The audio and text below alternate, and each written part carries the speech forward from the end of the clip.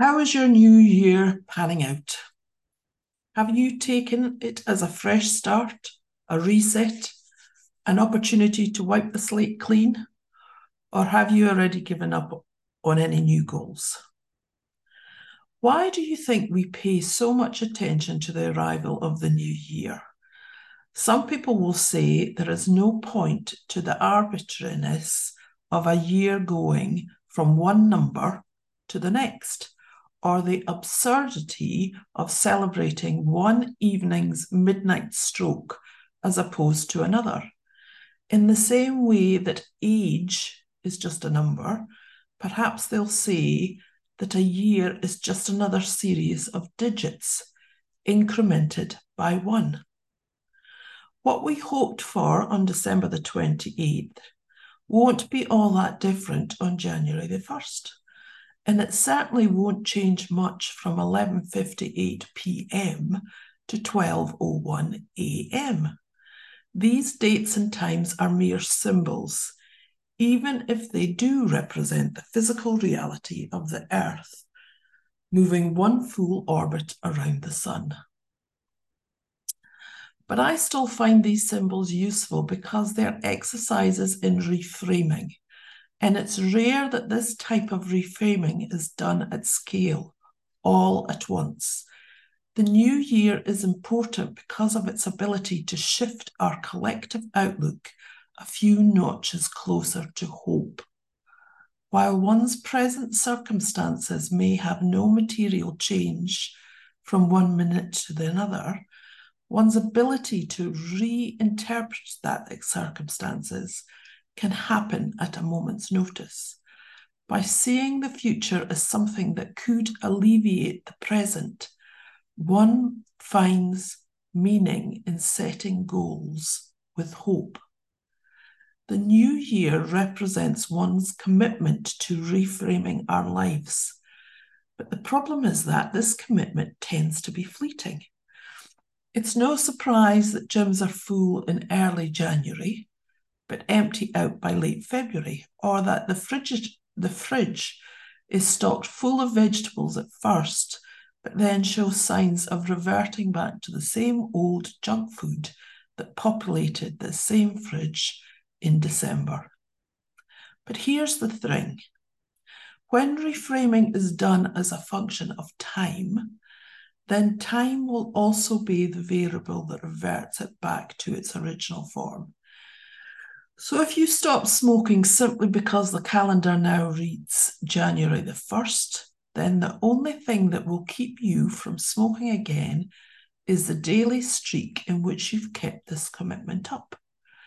The problem with tying your habits to time is that your commitment is fragile. An unexpected event, full of stress or grief, will be enough to get you reaching for the unopened pack. That's because deep inside, you still consider yourself to be a smoker, but you're repressing it to adhere to an arbitrary streak you've set for yourself. The desire to stop smoking isn't there, so the goal will fail. This is the issue with hope, and more specifically with hoping that you'll be a better version of yourself at the start of a new year. Hope isn't enough to create lasting change, especially if it's contingent upon a social structure like celebrating the turning of a clock's hands. What's more important is that you've reframed your identity as a whole and that you truly believe in this fresh approach of viewing yourself. Ideally, you do this irrespective of what date is on the calendar, and instead focus on the story you want to tell about your life. I find that the best changes in life happen this way.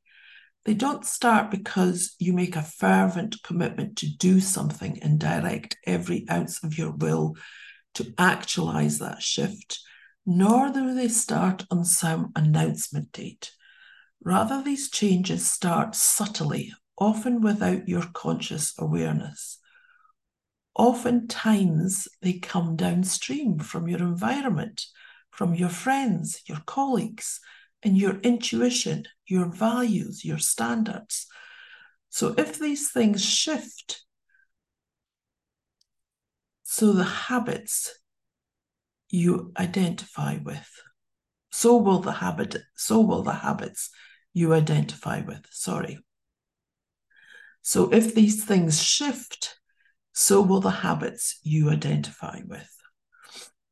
Perhaps the most mindful way to view the new year is not to hope for a better future or to take inventory of the goals you want to hit.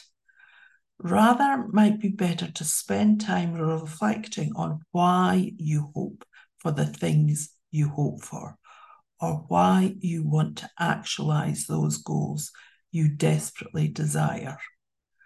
Because then you'll have a better understanding of the identity you currently embody and will realize which parts are worth embracing and which parts are worth leaving by the wayside.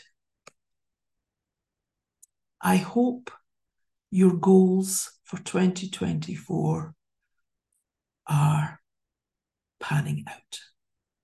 Thanks.